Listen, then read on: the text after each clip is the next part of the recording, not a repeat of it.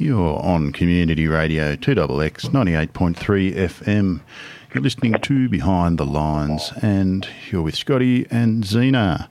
Today we are going to be looking at community mobilisation in times of disaster. Now, we've just had a whole swag of times of disaster, and we're joined by a massive crew in the studio. We've overpopulated. We're gonna mow down the carpet here with all these people coming in and out. But we have with us Mark Spain. Now, Mark has been doing some community development work and cohesion stuff down the coast, and he'll be able to explain that much better than us later on. And on the Dog and Bone, we have Penny Coath, who has been on the road helping out farmers all over the country for 16 months at least, I think. So she's got an amazing handle on sort of how the country has been faring before the fires, and now she is working with OreCo-op, the Organic and Regenerative Investment Cooperative, which is a nationwide cooperative to help farmers do their thing in the best way they can. But she's helping coordinate the fire relief efforts for OreCo-op all over the country. So who else have we got, Zena?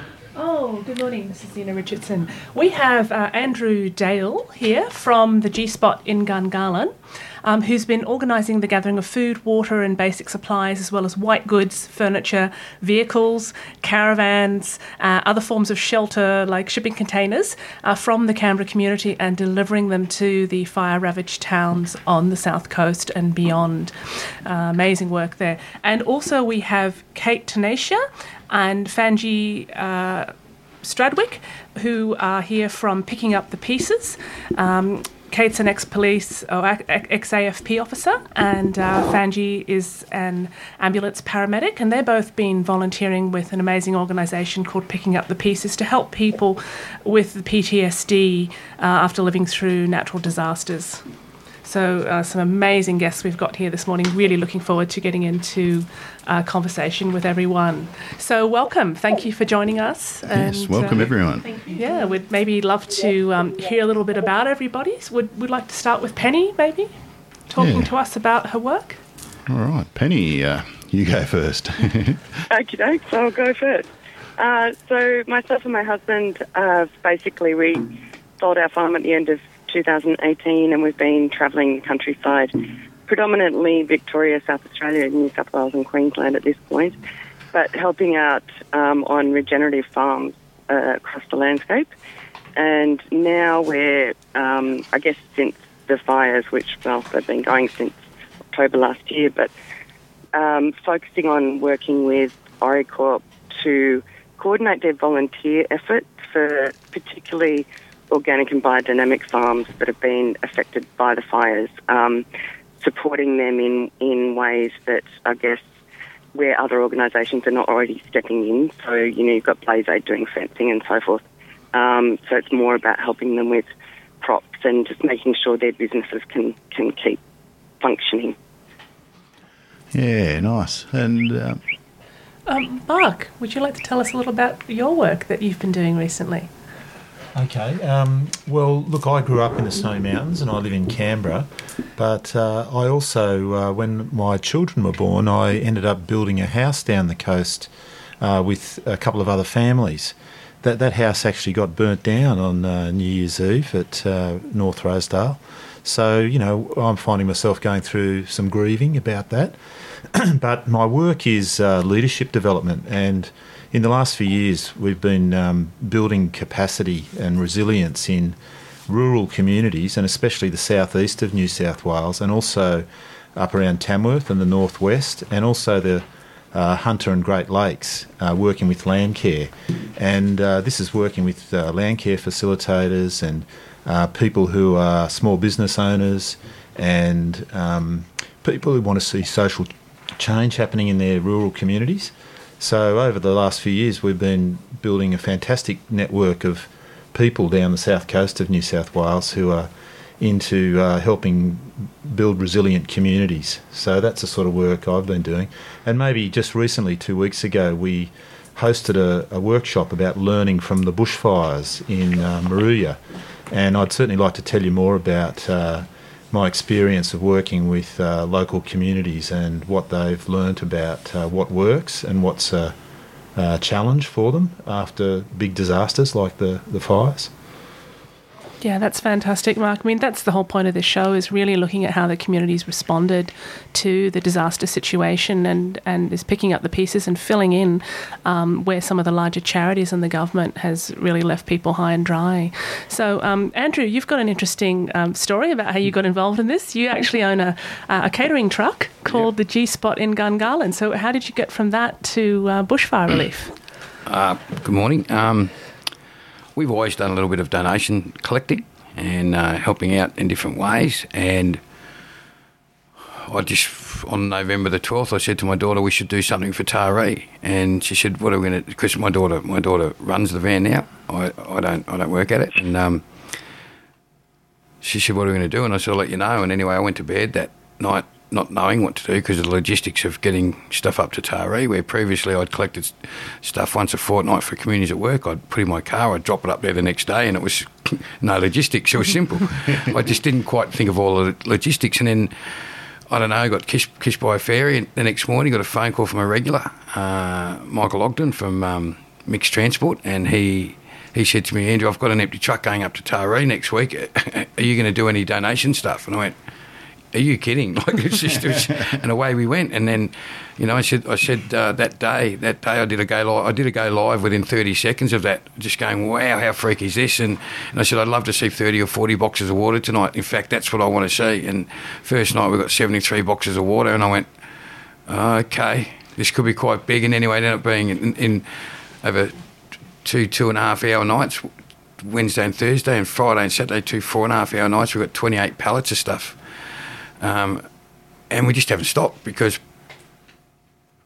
we just haven't stopped, because it's just the love's kept coming. People want to donate, so we've just kept going, and our Facebook's had over 6 million views, and I've loved proving to people that when Facebook's used right, it can be a very powerful tool with all the anti-Facebookers and stuff, but when it's done right, it can be a really, really good tool, and that's what it's been for us. Mm-hmm. And, you know, like just quickly, one specific was Mogo Honey Company. I got a phone call from a mate of mine, Gino, who lives down at Long Beach. He's a bee man, and he was speaking to someone about this family from Mogo Honey who lost everything, and he said, what do you reckon? We had to get this thing, a 42 extractor, 42 frame extractor. They wanted something about that size. I put it up. I think it was 18 hours later we got one, and it was freaky, and that saved their business, made a lot of people happy. And it's just, you know, all I did was write a few letters, and and away it went. And I met the guy at the van on Sunday. On the Wednesday they dropped it down there. He'd you know, and they're back in business. And that's the power of Facebook.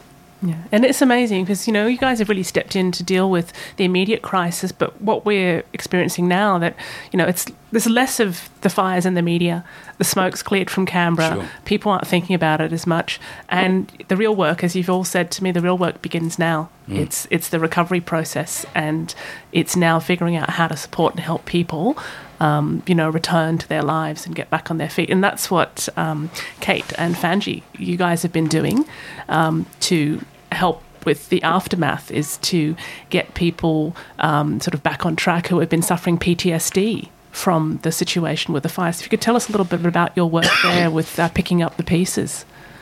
Oh, Picking Up the Pieces has been around for a little while, actually. We've been doing this kind of work for probably since about 2009, I guess, and originally started with education into frontline first responders because we knew that they were experiencing trauma as part of their work.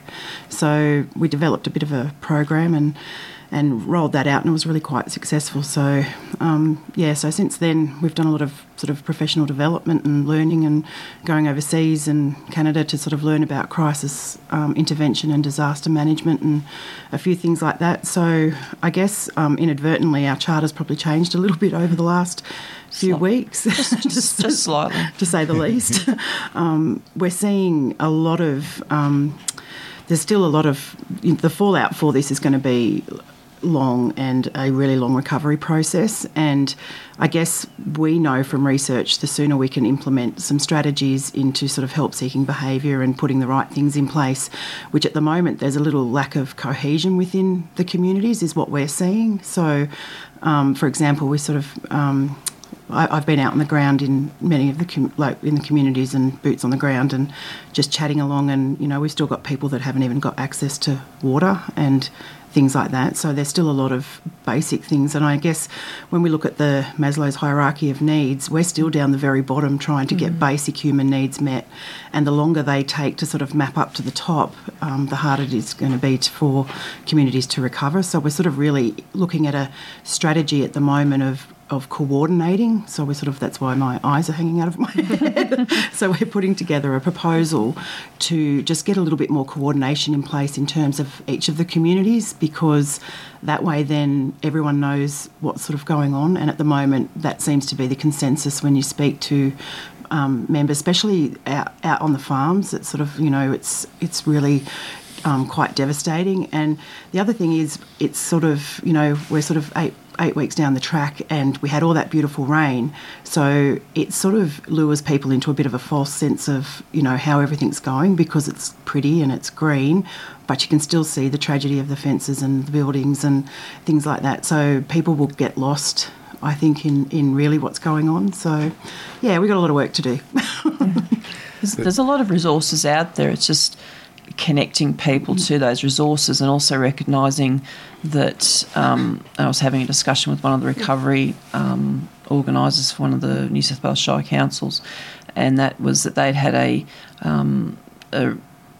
town meeting for recovery stuff, I think it was 2 nights ago, and they were actually quite amazed at how many people turned up. So then we sort of had the discussion of people are turning up probably because now they're starting to come down from that, oh God, something bad just happened, and now they're processing it and then thinking, I've got to do the next step, what do I have to do?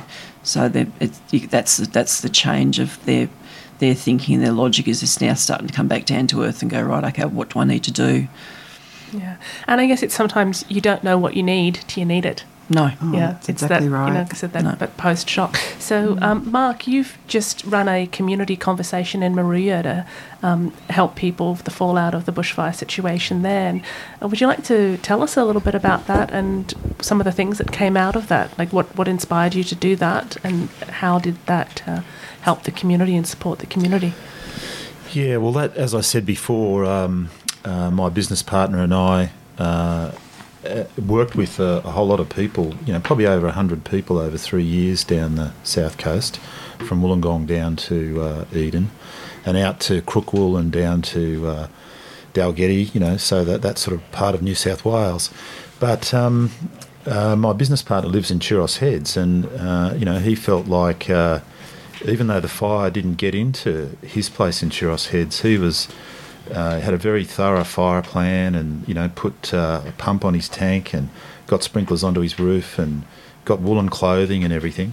But then just talking within the community, just feeling like people all had different levels of preparedness, but there's also different levels of coping and reacting to an emergency like that.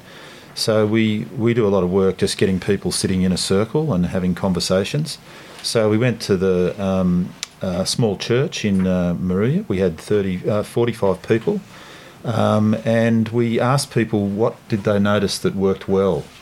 And the first thing that happened was that most people wanted to complain and get angry about things that didn't work well. And what I notice when that happens is that it's a legitimate frustration when people see things not working. But when all we can express, and of course the media loves to amplify anger and frustration and despair, but the downside of that is that people give away their agency to make a difference in their community and in their life. So we weren't trying to deny people expressing that, but we also just asked people to look at, when you were frustrated and things weren't working, what did you also notice that did work? So I noticed you've got the report that we put together there. So there's, and I can't remember them all, but, people started to see little things that happened. And often it's within the capacity of them in their local community. Just the communication systems, like when the electricity goes down and your phone doesn't work and mobile towers are down and, the Facebook and the internet doesn't work. The ABC radio is a really key connector. But even then, the RFS website isn't always able to be kept up to date with people who are in local areas seeing where the map is of where the fire is. It can be a few hours behind. So even just a simple thing in a community of a community notice board and the sort of people who are vulnerable in communities, who can't get out of their house, neighbours being able to take an interest in them. So that came up quite a bit. Look, I've got all of this here. I won't go through it. But the other thing that we did after we looked at what worked, and we got people just talking to each other in small groups, and it's just amazing, the buzz in the room. But then we started to say to people, what are the things that make you notice, that make you resilient? Not just you personally resilient, but the community around you. So that was a deeper level of reflection. And what people started to see was that even though they have an expectation about the local council, the state government, the Prime Minister and the national government, usually those institutions don't always live up to people's expectations. Although I must say the Mayor of Bega, the woman who does that, seems to have come out very well in a lot of the conversations. So people find themselves being a bit critical, but they do find that local networks, local relationships, people helping each other out. And it's interesting, hearing about the mental health issues as well, because people actually, when they start to do things of their own energy and capacity, it's a healing process. So they start to collaborate with neighbours. They're very talkative with each other, and people are in a similar boat. They listen to each other. And, so that sort of resilience really starts to build. I should also say that Cobargo, even though we only had a few people from further down the coast, the wonderful thing that's happening in Cobargo at the moment is each week they're getting together the community just to talk about the sorts of things they want to do together, just in small groups, hosted by some of the people who've been doing our leadership development program. And that just creates an opportunity. Some people want to work on a new vision for the community, and then other people just want to feed the animals. There's all sorts of different needs around, but small groups can work together to do that, and collectively they can see each other's work. So in terms of the work that I do, the simplest thing to do is just help the community reconnect to itself and to see itself. So often government services leave people as consumers of services, and they're isolated individuals in the system, whereas a really healthy network and a thriving system is when people in the system can see each other and have got the agency to collaborate and work together with each other. So that type of system where it's locally managed, it's self-organising, it's a new way of doing it, it's not centrally controlled by a command and control structure, people start to develop some capacity to do things for themselves. I could probably talk a bit more about that, but that might be enough to start with. Yeah, no, that's fantastic. Because I'm hearing a similar story from all of you here, that a lot of you have come into this with a desire to help and to respond to a crisis, and then now you've actually become almost like a cooperative or a collective of people working together. And I see a lot of, very, very similar goals and similar needs that you're talking about. So, Andrew, you've got all of these goods and things that you've been collecting to get to people, and you didn't know what people needed until they started sharing with you what their situation was like. And people still, I'm sure in Canberra, may not realise there's people still living in tents in the mud down there. It's actually worse. It's probably, I think it's probably fair to say it's worse now almost than what it was during those really bad days, because it's Canberrans, whilst they've given so much, and through us, we sent 70 trucks, semi-trailers went down to the coast. Okay, a lot of those were in initial stages in collaboration with Slabs for Heroes, and then we went back on our own, back to our car park at the Gungahlin Lakes Club and did our own thing. And I figure, and this is very, very conservative, each truck had $25,000 worth of food and water on it, and that's based on us going and spending $6,000 or $8,000 at Costco or Woolies or wherever it was and putting it on the truck, and it's 20% of the truck. So $25,000 is very conservative, just to keep it real. So there's $1.75 million worth of donations. That's all from, I think most of that's from Canberrans. And everyone just gave and gave and gave, and people gave every day. There's a lot of people that just kept coming. And but now that it's not front page news in the lead story, it's fallen away. And to a bit of proof behind that is we did a food collection last Saturday afternoon, just for 2.5 or 3 hours. We might normally get, for instance, enough bags to fill in that time 25 bread crates. We filled 2 bread crates the other day, and that it's just tells you about the changing of the times. People are still giving us fridges and white goods and cars, and I've thought about why they're doing it, and I think that's because they've got them. They're there, it's hanging around, they can see it, why don't which is great. It's I'm not putting down the reason, but I think the reason is that it's easy to do, and it might be worth more money than going and getting $100 or $200 worth of groceries, but people did put in a hell of a lot of effort, and it's just waning away. And you know, the fact is now that I just spoke to Matt Hatcher from South Coast Logistics team this morning, and he they delivered 8 pallets of water yesterday to Quama, Cobargo, because of Blaze Aid up there. They're using a lot more water, so they need to help them out. Bondi Surf Club have still got another 40 or 50 pallets of stuff in Sydney for him to bring down, waiting for him to call to bring it down, which Convoy Missions are bringing it down for them, and it's ready to go. But that's running out too. They're sending stuff down as far as Can River, because there's so many places, Nerigunda, Kaya, Cam River, Bimboka have just got back on. Well, they're not on their feet, but their toes are in the water at last. You know, I believe there might be one person left in the tent there, but there's so many towns that have been left out, just haven't got anything. I mean, yesterday we got I put up a thing about a shed that someone could come and get in 3 weeks. The person was going to take it down. I said, I'd really like someone who's living in a tent to get it. I don't want it to be for someone to have for tools or whatever. I think there's a deeper meaning in helping someone who might be able to live in it. And the lady rang me and I said, look, you don't quite qualify, because she said, look, I agree. She said, but look, I've got this friend who's at Tin Pot, who's at Tin Pot, and this was just like, we'll open another conversation, same person, and they've got this tree, it's blocking their driveway. It's a 76-year-old man. 6 weeks they've been trying. They've spoken to RFS, SES, they've spoken to the council, 4 different agencies, and everyone sort of passed the buck. And I said, tell me a bit more about it. Where is it? Anyway, so I said, I'll make a phone call. I rang this one to the left of me, Kate, and this is how simple things are, because if you don't make the call, you're never going to know. But if the answer's no, well, at least you know the answer. You know, so I rang Kate. Kate rings Blaze Aid.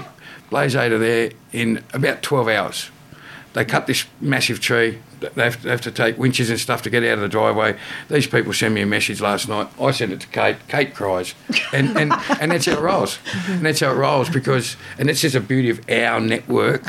Like, we've got a page with us three and Stephanie Rushton from Hands for Farmers, who, if you've got a question, you put it there and we'll have a think tank.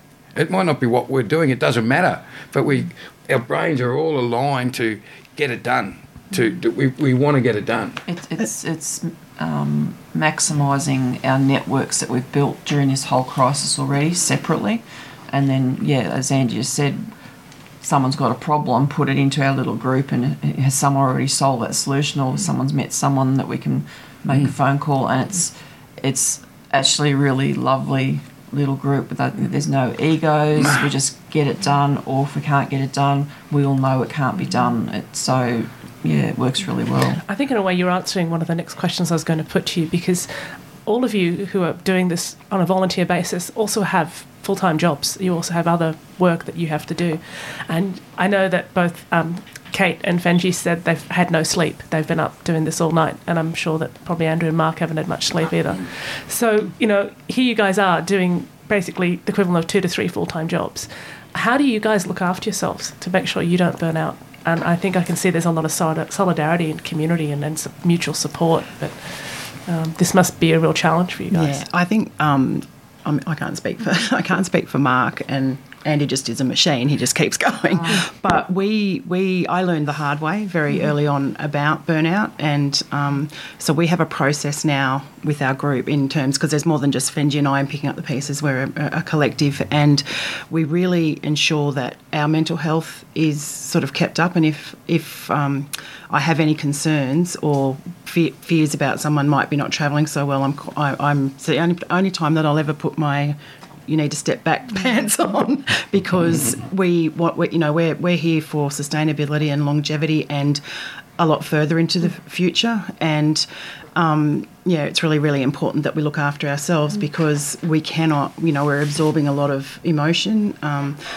I was really lucky. I had the privilege of going down to Cobargo and camping in with Blaze Aid for a few days, and my whole family just volunteered for Blaze Aid and got out and got into the community. And exactly what Mark was saying, the communities are what's going to heal communities, and we know that. So, being part of that, and, we don't want to come in as outsiders over the top and say, you need to be doing this, you need to be doing that. What we're doing is working alongside communities, so and showing sort of, some sort of rapport that, we're not going to forget you, and we're going to keep working alongside for as long as it takes. So, so that's sort of, I think, having the networks that we've got and having the rapport that we've all got and working in together is a much better model to use, because boots on the ground and going into places, and Andy would have seen that, and yourself, those boots on the ground give you a better idea of exactly what's actually happening out in the communities, the good and the bad. We've seen the most amazing thing, and, even out at dinner in Cobargo the other night, the first thing that someone will do is come up, if you're out with a family that's really impacted, someone will come up. In fact, I can categorically tell you in Cobargo there's not one person that hasn't been impacted. That's it, end of story. But it's what I love is this collective, if you're having dinner, it's like, oh, how are you going, Dave? How's your family? And then someone will come in and ask them. So that's why bringing the community together in anything that we can do and assist in getting up on their feet is probably the best model I've seen going forward. Not coming, exactly what you're saying, not coming in over the top and building these big structures as such. It's like community driven. So it's very empowering for the community. It's giving them autonomy to absolutely make their own decisions and to not wait for someone else to make that decision for them. Well, and then things like, with regards to not burning out, so I'm not at full capacity at this point in time. So when we went down to Cobargo and Kate and the Tenacia clan went and did Blaze Aid stuff, there's a family that we're helping down in Cobargo, and so I actually stayed with them and did art stuff with their kids and took my dog for a walk, and that was a time out for me, just to switch off and have a relaxing time for me. But it was also helping, still doing some art stuff and doing, playing with their kids and taking my dog for a walk, so that you're still visiting and then working out some of the issues that we are doing with that family in sort of as you went over a day or two. But it just means that we still get to switch off and, we build those sorts of things in. So self-care becomes part of the recovery process. And it's very much our mantra. It has to be. So, and there's so much research around now how good volunteering is for people. It's just, I know myself, I have a husband who has chronic PTSD. I think he's quite open about his PTSD. He's been hospitalised probably 10 times, I guess.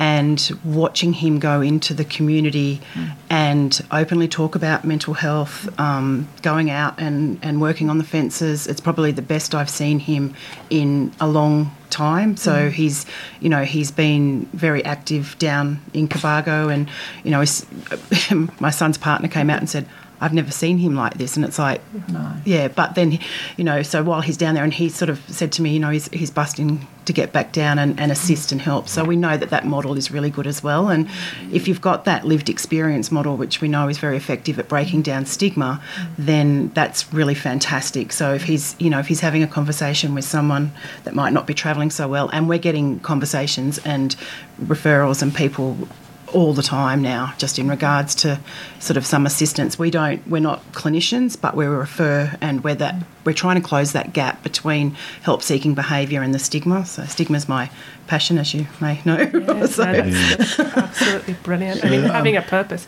I think that Scotty would love to get Penny back in the conversation here and perhaps put some questions to her. Sure, I'll join back in. That's it. So, Penny, you've been all over the place, really, and we're talking about our local area here, but are you seeing this sort of thing where the community's just jumped in and responded really well all over the place? Look, I think I would agree with what everyone has said. I think that there was a lot of focus early on, obviously, when the fires were in the news and initial impacts and so forth. But for many people, I mean, I've been through both the bushfire in 2013, which took most of our property, and separately to that, I lost my house in a fire. But so I guess I can connect with people who are only really now, 2-3 months after the fires have come through, just realising what they actually need and how they're feeling. And I think community is going to be really, really important in rebuilding that resilience. And it's great to hear some examples of what is happening down on the South Coast. And I think that, that's replicated totally across the areas I've seen after the fire are more sort of East Gippsland and Snowy's area. And you just drive through and, the devastation is obvious. And now, yes, it's coming back green, but, everything is, houses, sheds, fences, everything's destroyed. I think that being able to go into, in our case, it's normally individual farms, but as volunteers with, I guess, a group of people that are really in there to help do a bit of work. So an example is we helped an organic farm process their garlic, which they had hanging in a shed, and the rest of the property burnt. It burnt the corner of the shed, and they thought, well, the garlic's safe. And we were going to go into their property and help them process this garlic. And in the end, there were still fires burning, so we had to relocate the garlic so we could help process it. And they sort of thought, well, number one, they didn't want to accept the help. It's hard for people to say, yes, I need help, and put their hands up. And once we got there, I found it was, which I guess I expected, but it was the emotional support as much as the physical activity, and sitting and doing an activity with a group of, a dozen people and the farmers, and just, gentle conversation, really, I guess, made them feel like there was a way forward, and that they could see that they could overcome this hurdle, that it wasn't, oh, well, we just, the garlic might as well have died kind of thing. But it was only in doing that we then realised that some of the garlic had been fire affected. So whilst they thought their crop was safe, it turned out that actually it wasn't. And it's only when you start doing things and working through a recovery process that you start to realise what the other impacts are. So, everyone is, offering help, which is great, but it's often not until 6 months, 12 months down the track that some of the reality, particularly on farms, in terms of the damage to, soils and ecosystems and things, really starts to show. So, I totally agree with these guys. That longer-term commitment is really important, and just that listening and rebuilding of both people and businesses and community is really the way to head. No, that's great. Penny, one of the things that I've really thought about too with organic farming, it's often quite a journey to get a farm certified organic, and there's, a little bit more of a process involved for organic farmers. Is it a longer road back for them than traditional arable land farming? I think the challenge is that, to keep your organic certification, you can't just go off track and get, animal feed from anywhere or seed from anywhere. You need to still stay within the boundaries of your organic certification. And whilst there are a lot of people out there, organising feed for animals and so forth for donation, often that is not suitable for organic farmers. But also that a lot of the, stuff that has affected farming and, as I said, soils, biodiversity and so forth, that's a really key part for maintaining an organic farm, and it's normally not covered by certainly the government agencies, insurances, that sort of thing. So just trying to access that suitable input material can be really tricky. So, I'm not, every farmer and every family deserves all the support they can. I guess we're just focusing on their organic and biodynamic and not necessarily certified, just people that are trying to operate on that plane to make sure that they can continue their businesses operating at that level. Yeah, just from perspective, from my point of view, was that the Capital Region Farmers Market, just in their January market days, there was probably 30% to 40% less providers at the market, and most of them were organic producers that had been deeply impacted. So I thought we've just overnight lost 30% of our organic growers, and in the supply chain. And I just thought that was really, really stark to see that. Yeah, and I guess that's where the Oricorp Bushfire Appeal, which was started out of Oricorp, I'm just looking after the volunteer side of it, but really to make sure these farms don't disappear, because so quickly overnight you can lose your certification. It's just a different problem added on top of the whole, having your farm wiped out to start with. But the number of farms out there that have just been devastated either, through crops or infrastructure or emotionally, just not able to bring themselves to take produce to market is large. Yeah. So we had a couple of growers that were sort of newer farmers, sort of within the last sort of 5 or 6 years, and they lost everything on the coast. They lost their homes, they lost their farm, they lost all their farming equipment. They didn't have mentally in them to come back from that and to start again. They just thought they couldn't go through that journey. And then you've got really long established farms like some of the stone fruit growers in Araluen who have orchards that are decades old, and that you cannot recreate that in a short time. So even if you want to stay farming, even if they want to continue to produce, they cannot produce the same level and quality of produce they were producing prior to the fires. You need another 30, 40 years to regrow those orchards. Yeah, and that's happening up and down the coast. There's avocado farms, there's citrus farms. In Braidwood, there's Australian mountain pepper. There's a lot of, particularly when you're looking at that orchard side of things, there's no quick fix. Yeah, it's just really tragic. Andrew, you were telling me about how long it's taken, because you've been helping Taree for a while, how long it's taken Taree to come back. No, that was Taree? Tathra. Oh, Tathra, sorry, pardon me. And that gave me a real sense of, there's a long journey ahead in getting people back to a place of self-sufficiency. Yeah, so there was a fire in Tathra 2 years ago, and I use an analogy. There was one pimple on the bum, so they were the only fire.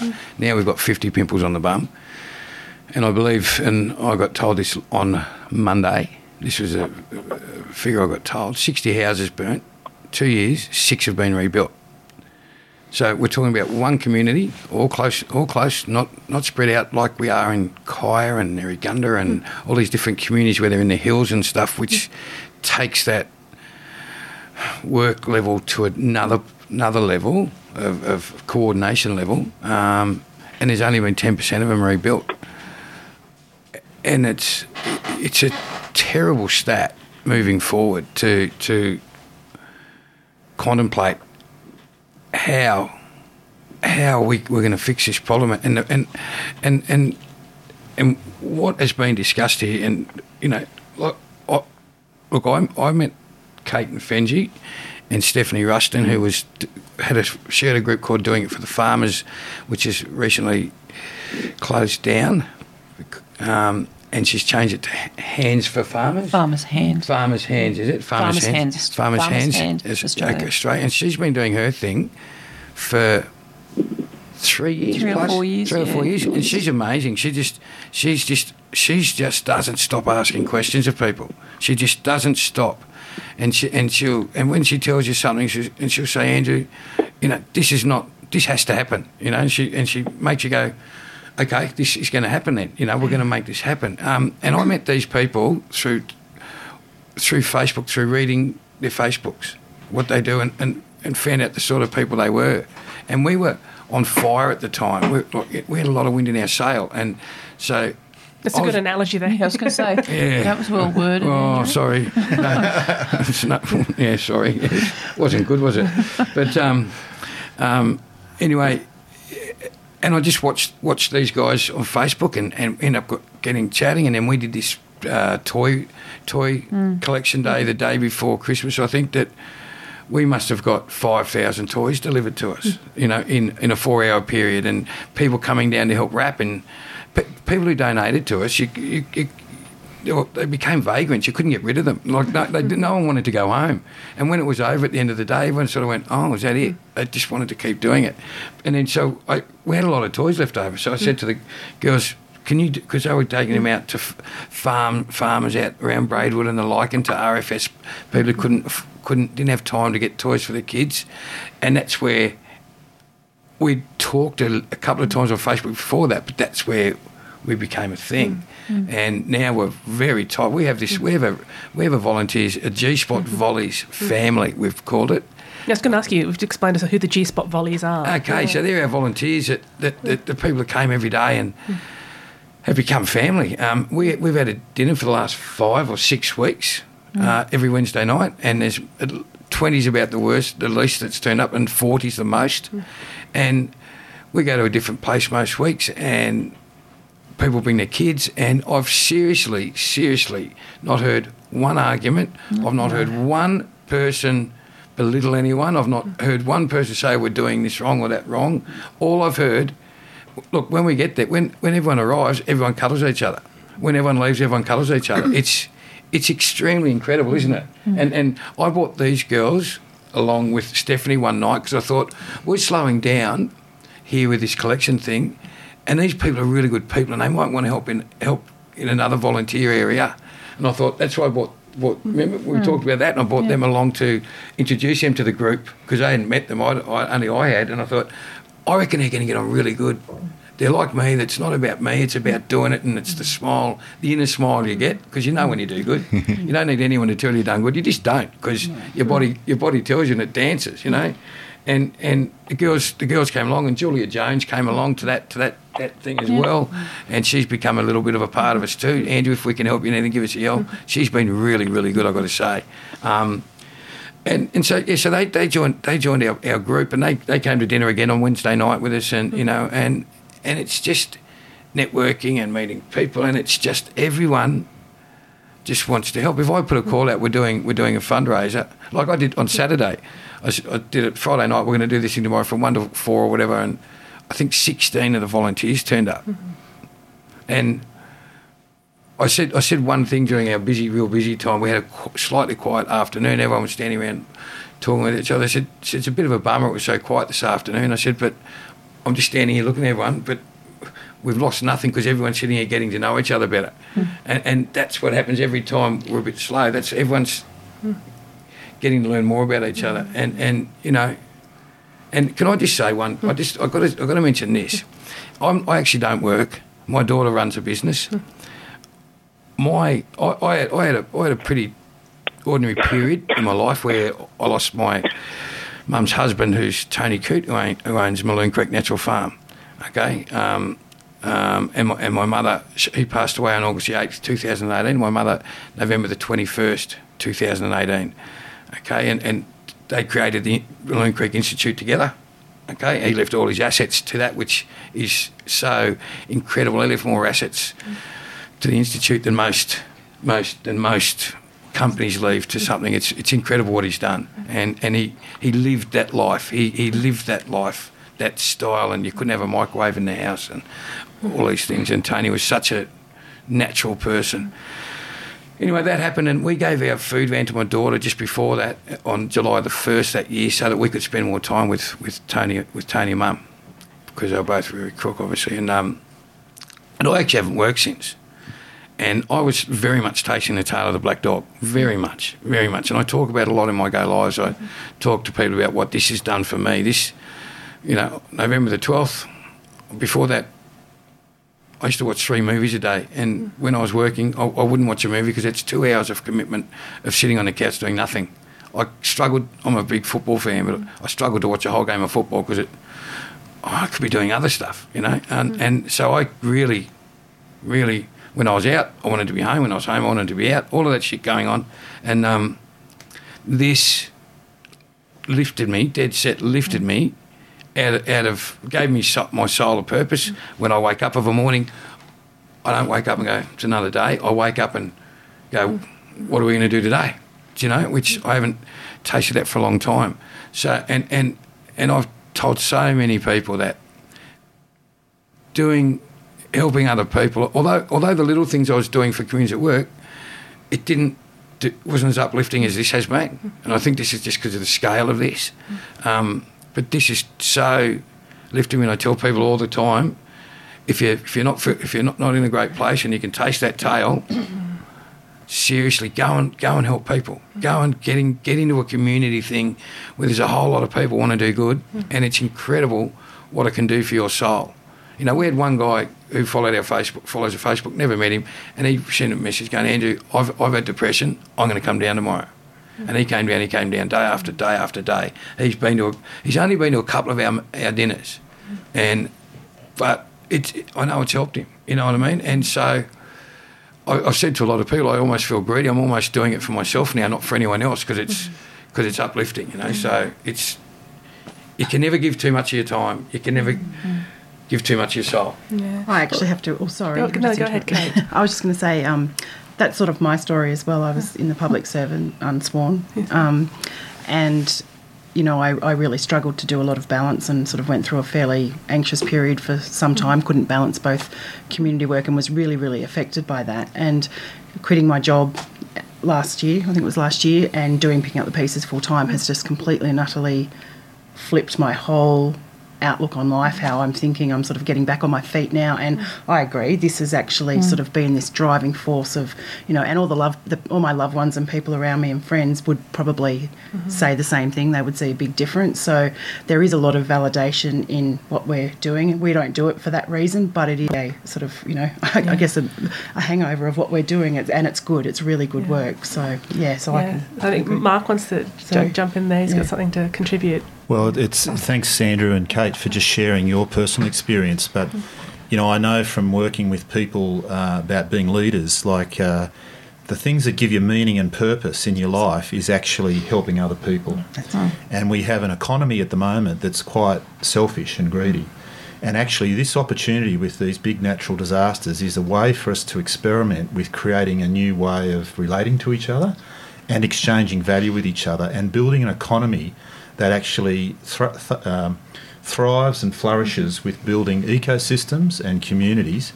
And the South Coast, if you look at any of those organic farms that have been there up the Clyde Valley or the Dewar Valley, people have worked for 20 years to build houses and gardens.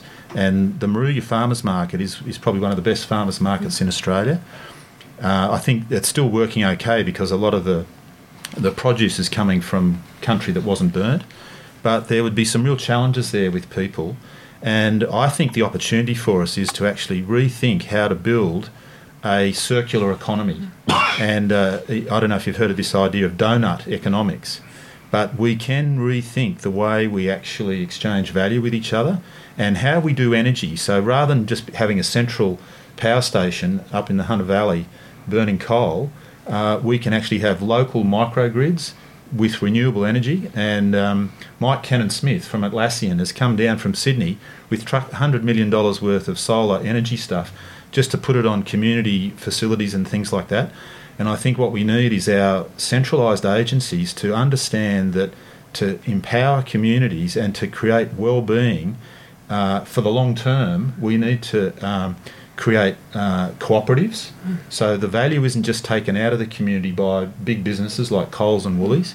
We're not trying to dismiss them, but when we can create local, thriving, resilient systems that look after our energy, our water, our transportation, our communications, our housing, all these types of things that are basic needs in communities can be owned and shared by communities. And the sort of value we get here that Andrew and Kate have been talking about, when people get meaning and purpose in their life and the values shared in a community, I mean, life doesn't get any better than that. So this is a great opportunity for us to rethink, with the challenges that are on the radar right across not only Australia but the planet, how can we redesign a way for humans to thrive and live in their local communities and environments.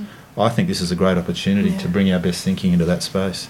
Well, it's sounding more and more like, and I've always thought this personally, that communities know what's best for them in that sense. Good word. Communities help heal communities, Yeah. and that's certainly a big thing. And it's empowering the communities and facilitating to get what they need, but letting them. You don't dictate to them, you just assist them with what they need, and so, if they get up on their feet, that's good. Yeah. And I want to keep reminding Penny, who's on our phone line here, to feel free to jump in when you'd like to share some thoughts, because we don't want to forget about you.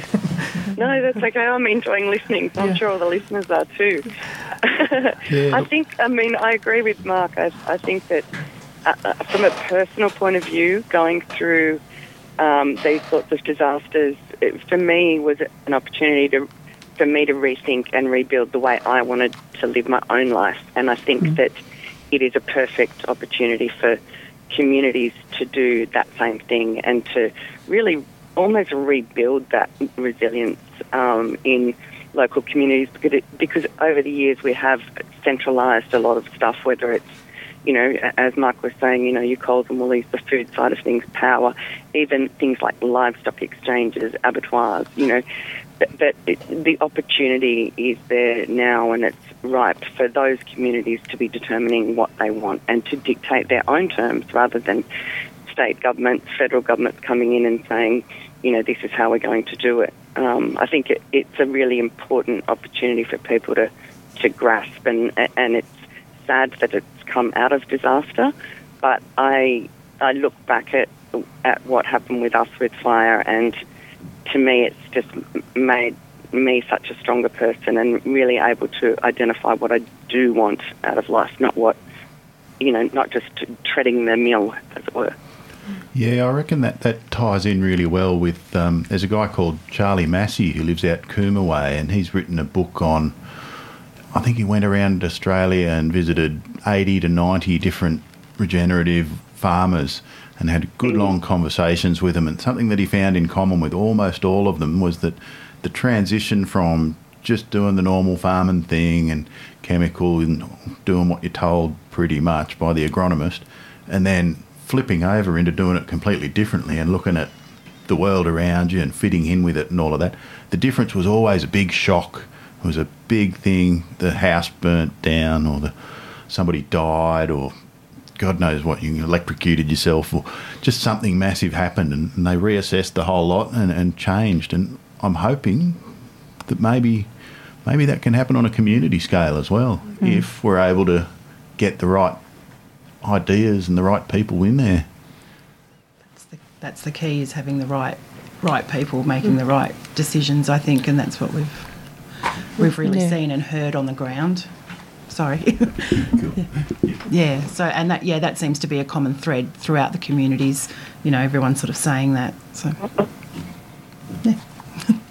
It's what we've sort of been learning and looking at is looking at who are your prominent people in that community, and they're the ones that are the role models for the rest of the community. So, like, for instance, down in Cobargo, there's someone who's quite prominent in that or was very prominent in that community, and he openly discloses that he's seeing a counsellor because of all the fire stuff and everything, and that he finds benefit from it.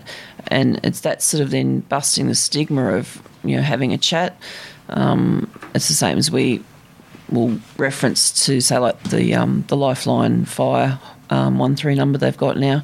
Don't wait till you're in crisis mode to ring them. If you just want to have a chat with them, and sort of diffuse it before it becomes, you know, to a crisis point, with them not coping, and then, you know, it's sort of diffuse it little and often, not sort of fall over at the end. And that's the same with us.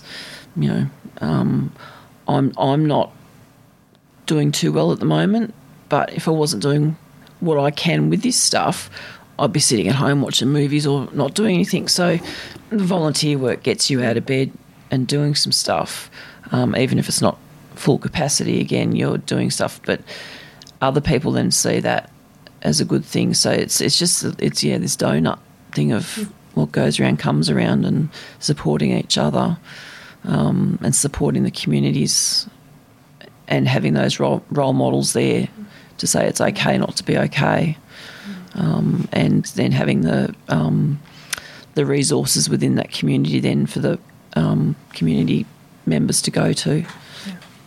So, Kate, earlier you touched on Maslow's hierarchy of needs, and you said that when we started out in this crisis, we're basically at the bottom level. Well, as you probably know, that the top level of Maslow's hierarchy of needs is a purpose. Is living on purpose, and then feeling that your contribution that you're making to your community is on purpose, and that seems to be what's happening. It's the shifting from crisis to purpose. And going through all those different needs, and what we'll see is sort of there might be part of the hierarchy here that's working but falling down here. So, and it's very, very hard when you look at sort of, you know, when we're thinking about the amount of people that don't have homes now. So having safety and a place to live and all of those, that's a basic need.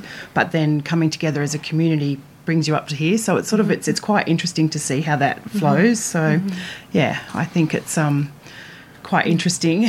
Because I was reading through Mark's delivery of his community conversation that he did here, and one of the outcomes was community resilience, the ability for the community to bounce back, and what they learn to help them become more resilient, or to become aware of their resilience. And that's why we've really identified good role models within each sort of town. If we can do that and have sort of a pillar that's willing to be open and talk about what they're going through, and the family that we've sort of identified that's that they're just amazing and absolutely beautiful, and I think I can see them doing some really, really good work in the community because they are so well respected, and it's just it's a good way to move forward, I think, and they've lost everything, like absolutely everything, but they're still poking along, and that's really good. So and that can be really informal as well. I mean, we last weekend had to go to the chemist. It's a country town. Everything shuts at 12. So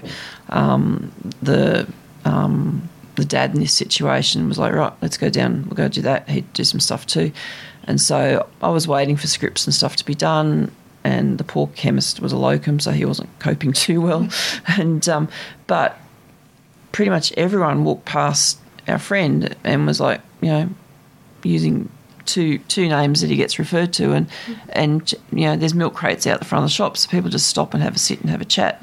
And so you could see that even on, you know, just on Saturday morning, market morning sort of thing, everyone's coming together, but just you could see that this family that we're working with, how ingrained they are in that community already, and they've been there. They just missed the 2003 fires in Canberra, so they've been there for a while, but certainly everybody knows who they are. I mean, that was the first flying visit we had through Cobargo, because we were having trucks coming down from up north with donated goods that we had to get to Bateman's Bay, and so it was literally went into the chemist and said, where does such and such live? I'm trying to track him down.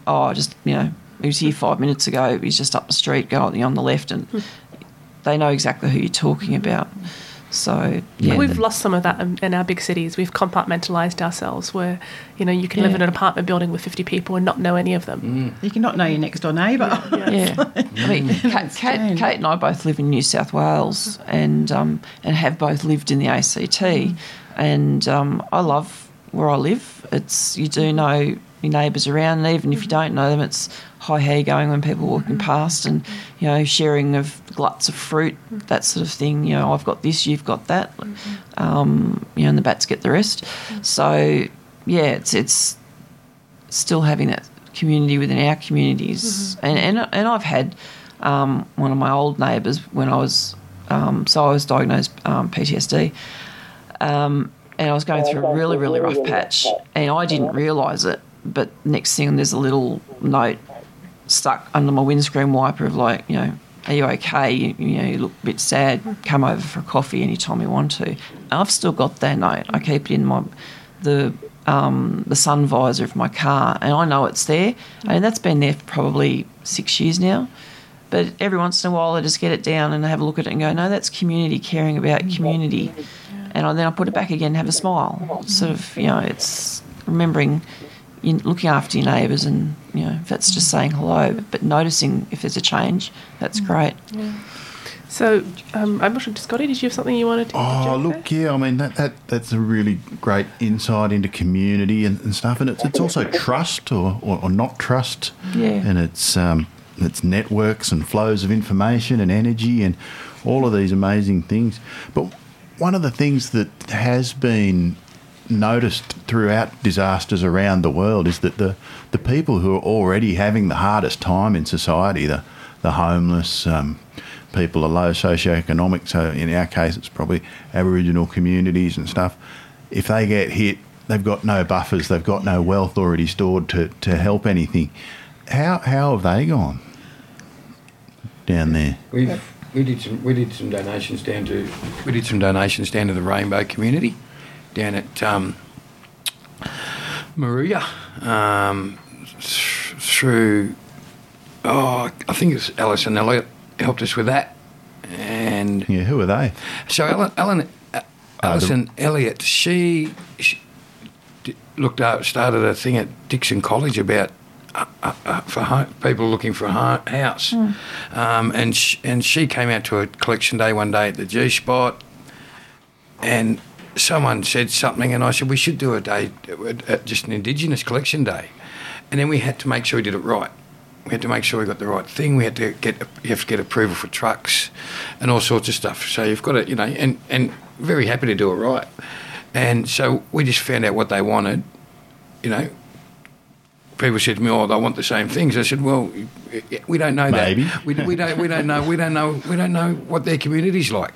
We just don't know. So we help them with what people help them with what they donated, and we were quite specific that day that we weren't after this or that, we're after this stuff, and that day was very good and powerful, and we had lots of happy people there, and it went really well. But I do know that communities down there are struggling, but they also are like a lot of people. They won't put their hand up, and that's within here lies the problem with so many people that you can see they need a hand. They A, won't ask, and they B, won't accept. I'm all right. Well, that's BS. You're not all right. You know what I mean? There's people who want to help. And this is this is part of what we're all talking about, the mental health thing. That saying I'm all right is just denial of the situation you're in, and that leads to problems. Let's say that S word, that leads to suicides, and it does, because that denial, that build-up of denial, and it just does, and I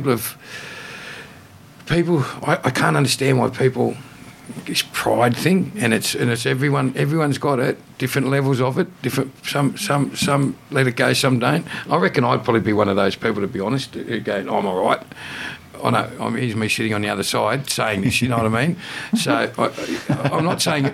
A lot of nodding going on in the studio. I'm not saying it's easy, but it's if we could break down the stigma of that, break down the wall of that, it would make it so much easier. wouldn't it? If we could knock down that wall of stigma of you're gonna interfere with my pride if I accept that orange for you.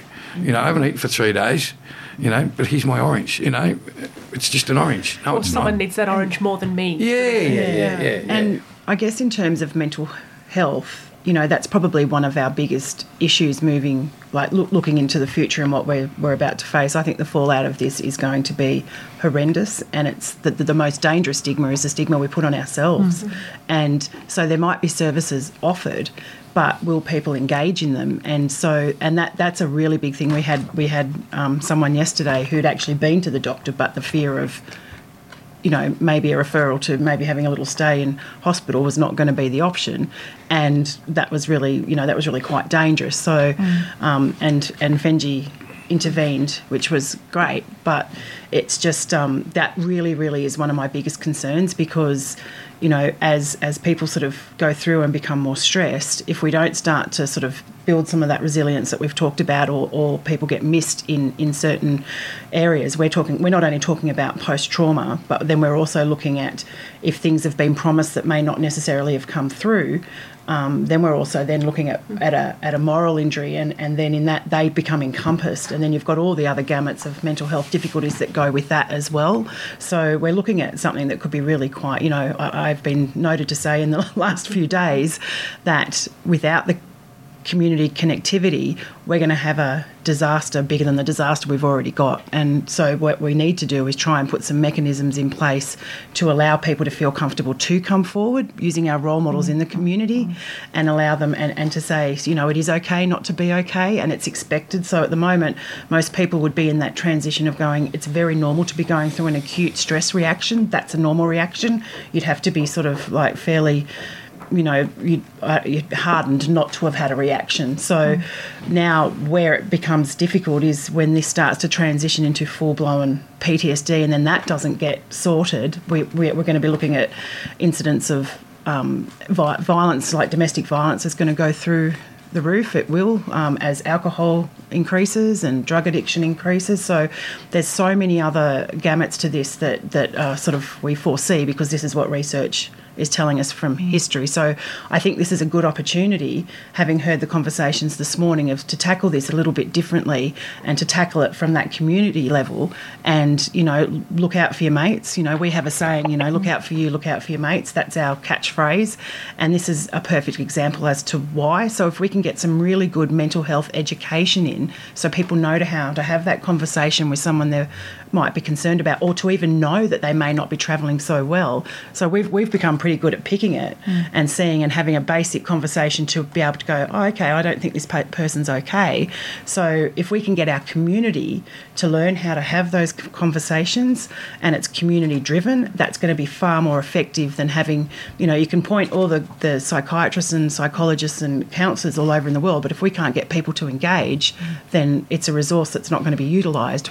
And it's never going to be enough either. No, it's never going to be enough. Community scale. No, that's trauma. right. It's 100%. Everybody's affected. Everyone. And, there's just not that many. No, so psychiatrists and counsellors out there. Yeah, tackling the stigma is a really big thing for us, and that's sort of, you know, that's what we do. We have post-trauma written on our shirts. We wear them with pride. You know, it's like, you know, put our hands up.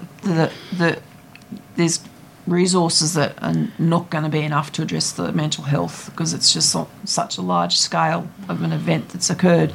But the earlier the intervention that happens, the earlier people talk, the less likely they are to then what we call self-medicate, so getting onto drugs and alcohol, and then you have those social issues of domestic violence. You know, all that creeps in then, because you've got people that aren't coping and then doing things that aren't healthy to try and cope.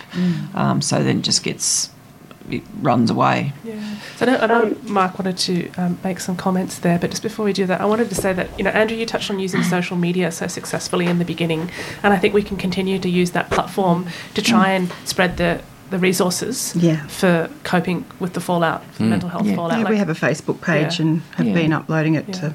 I have a chiropractor who was looking for a way to get the message out that she was willing to collect a whole bunch of chiropractors and go to fire-ravaged areas and give free clinics to people who had obviously been defending their homes. They're physically exhausted and in pain. So there's people out there who want to come in and do what the people who've been doing with donations. You know, they want to come in and donate their services and donate their knowledge and help.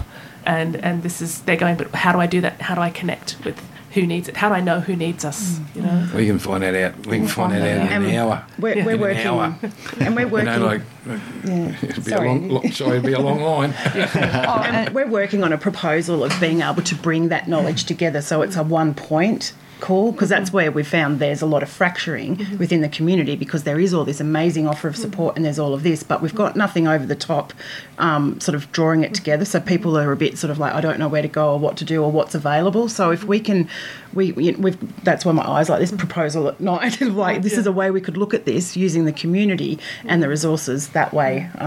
You know, that's something that we're looking at. So you've got to overcome the stigma.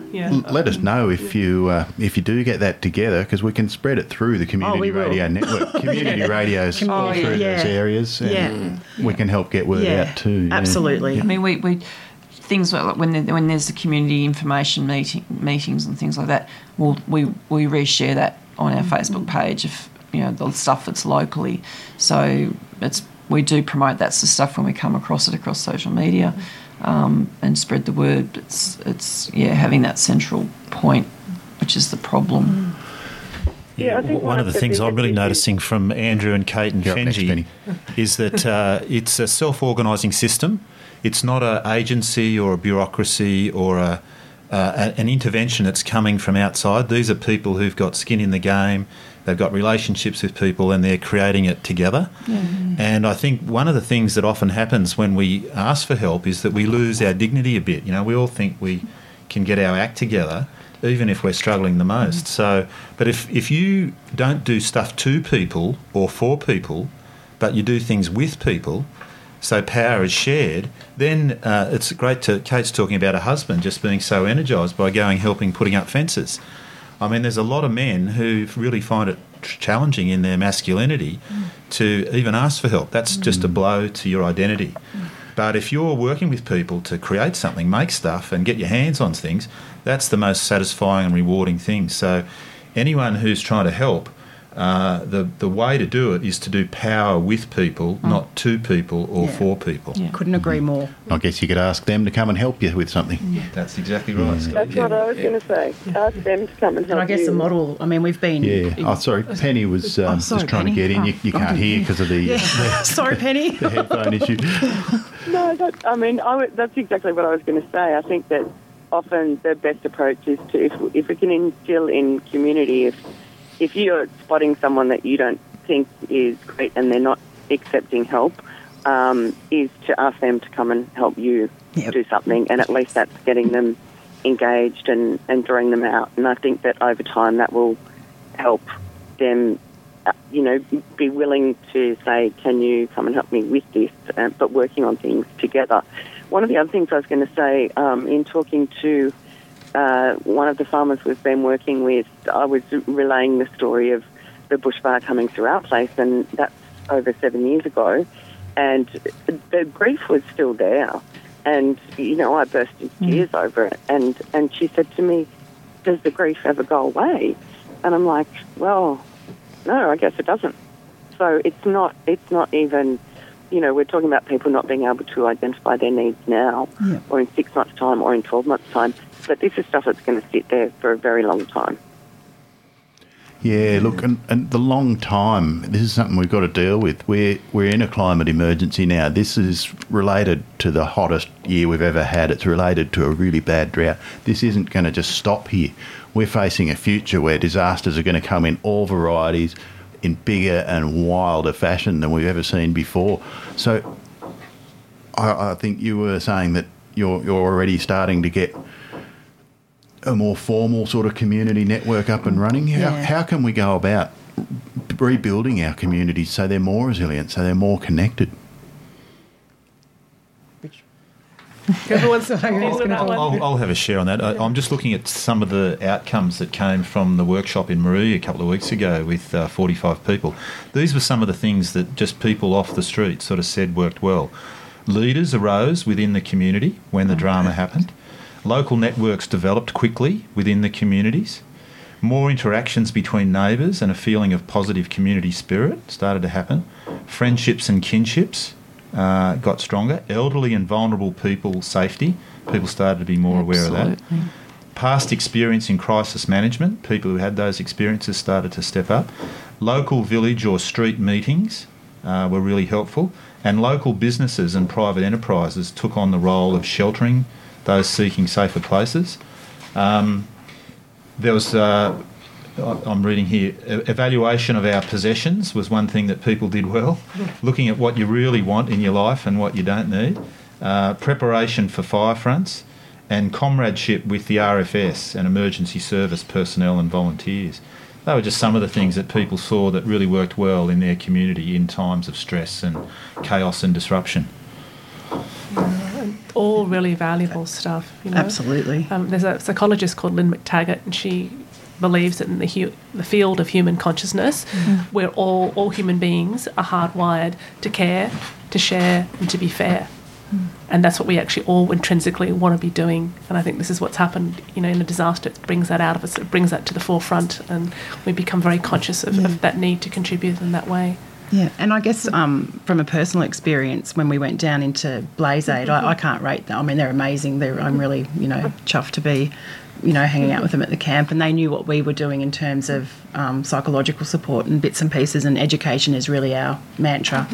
And, we had a really big discussion on sort of some of the vicarious trauma that people may hear in terms of volunteers out fencing and seeing some grief. So, it's really good if we can get the community stuff happening and, people sort of chatting around in whether it be in Blaze Aid or whether it be down in, the South Coast where they're volunteering. So we've got a bigger issue to look around that as well. So using that community to balance some of that and, let's go down and have a feed for dinner or let's come into the camp. That is a real, that's a community within a community, and they're being very well accepted within the community. And that's what I think, if we can build on those steps just like that, that's perfect. So no one's going in there over the top saying, you need to be doing this or you need to be doing that. It's just get out, what can I do, and working exactly what you're saying, working along with community. And it's just, that was really positive for me. It was just, they treated us beautifully, and it was just great to be part of the team. There was jokes going everywhere, and Storm footballers came out and they were out fencing. So it was just the right thing. It just proves that that's a really good model moving forward. So if we can elaborate on that and grow that, then that will be hopefully a little bit less damaging. Yeah, and that's a lovely segue into, because we're getting close to the end of the show here, of just hearing from each of us here, what do you guys need right now? What can the listeners, if they want to contribute, volunteer, help, what do you guys want to request right now? This is your platform. Okay. If I can go, mine would be our Facebook page. Now, if I had to start off with Andrew's Facebook page, our first truck wouldn't have left yet. Okay, so that's the reason of using our already really, really popular work Facebook page. So our Facebook page is called the G-Spot Canberra. So, and I often ask we often ask for donations on that page. It's the page is probably 10% about our business and 90% about stuff. I think that's fair to say. Yeah, you know what I mean? Occasionally put up specials at the van. I sort of apologise, go sorry, but we've got to do something for work as well. Do you know what I mean? But at the moment, for instance, it's not just about the fires. There's a whole lot of people who haven't worked for 3 months. Okay, there's also been a lot of power surges that have blown all white goods, so many white goods, so many TVs, and people can't afford to fix their cars because they haven't worked. They can't afford to replace their fridge because they haven't worked. They can't afford to pay their rent because they haven't worked. That's one segment of people. Then there's the people who have lost everything in a bushfire who are waiting for insurance. Then there's the people who are underinsured. Then there's the people who had no insurance. There's so many groups of people who are struggling. It's not just because a lot of people say to me, but they didn't lose a house in a fire. I go, well, you know what? You don't. There's still there's still a survivor of the issue down there. They still had to deal with it. And so if you get onto our page and if you hear, like at the moment we're after sheds, garden sheds. Not garden sheds, car sheds. People are looking at pulling them down to replace them. We've got people that'll come and get them, and they'll go down. They'll move from a tent into that. So yeah, so that'd be good help for us. Yeah. Thank you. And anyone next? Do you want to jump in there? Yeah. I'll go next. Look, even though I'm not running a program like these fantastic folks are here, I would just say for anybody wanting to look at the situation in the world and their local area, just how could you volunteer? You know, find a way where you can get meaning and purpose in your life and not be just overwhelmed with the current patterns, and just offer yourself to help out other people, and you'll find it really rewarding. Yeah, I have to say with Mark on that, the best thing that you can ever do is give your time. Time is valuable. That, and I guess from our point of view, we're after funding. We're going in. We're volunteers, and we go in, and we've got a need bigger than we ever imagined. So we've just branched away from being auspiced by the Federation here. So we're growing hugely at the moment, and right in the middle of that ACNC charitable status. So that's where we're heading. And where can we point the listeners for funding? Penny. Oh, yeah. Yep. If you could give us details where people can find the information. details are on with Andy, and then we're about to put them up on our website as well. Okay, so they can go to the G-Spot website or G-Spot Facebook page. Facebook page. Yeah, Yeah. well, Facebook camera, there's the picking up the pieces. That's spelled PEACES. For And we pieces. can spell. And we can spell. There's a reason behind it. But I blame Kate. She came up with that one. So have a look on there. Time's one thing, and we look at, for us, funding, because now we've seen what the communities are needing moving forward into the next stage, and they're still needing, people in Cobargo, the lady the other day cooked a roast, and I said, how'd it go? And she said, great, except it didn't have a mashed potato masher, so we had lumpy potatoes. So I was like, okay. And so they're starting to come up with things that they need that they can't remember before, so it's supporting And that. Penny, you've got some things to request there? Sure. I mean, I would agree with the others. Volunteer wherever you can. And, I mean, Blaze Aid's fantastic for that.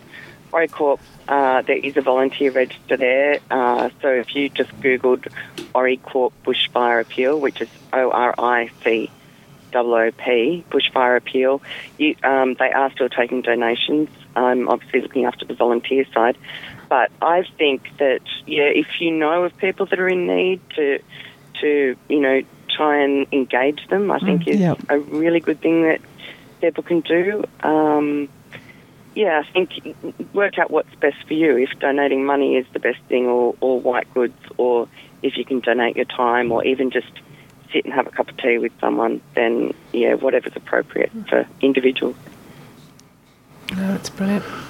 All right. Well, that's pretty much all we've got time for. I'd like to thank everybody for joining us, and Just going to read the list of who we had in here. yeah, totally. So on the phone, we were joined by Penny Coath from the OriCoop.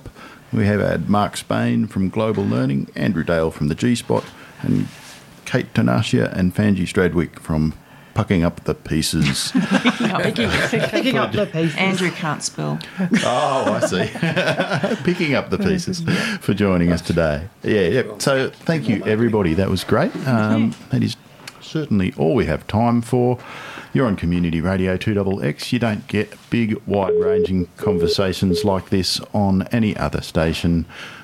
So go to 2xxfm.org.au and give us your money as well. We're all volunteers as well. That's right. And that's all we've got time for. We'll see you later, everybody. Thanks, guys. Thank you. Thank you.